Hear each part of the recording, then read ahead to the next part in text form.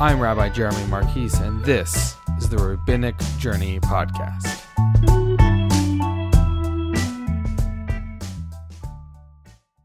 Welcome back to Monday Mishnah. I'm glad you're here. We're in Chapter 2, Mishnah 7, and this Mishnah is all about Rabban Gamliel mourning after his slave Tavi. Now, let's name right off the bat that slavery is awful. It wasn't good then. It's not okay now. And so what we're going to do is we're going to put it in its historical context. We're not going to have the conversation about why it was okay for them to have slaves, because it really wasn't. But what we're going to do is talk about kind of the structure around it and what I think we can take away from it.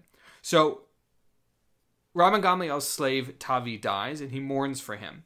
And his students, as in like the last couple of Mishnayot, say, wait a second, you're doing something that you told us not to do.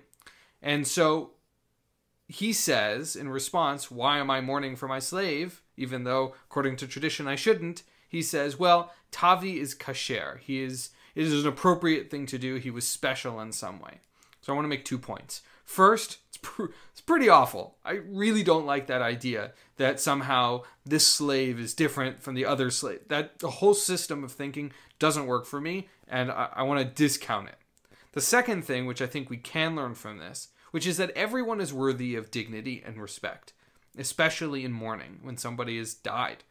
And I think that's the takeaway, which is we often will look past people because they are not of the same level of us or class as us or lowly in somehow that we look past them. You know, how many times have you walked by down the street and you've walked by someone who's homeless, who might look dirty or is begging for money, and you just look past them? Every single human is worthy of respect and dignity. And I think that's what we can learn from Rabban Gamliel, that even this person who has seemed so lowly in the society that he lived, that even he is worthy of respect, of remembrance, of dignity.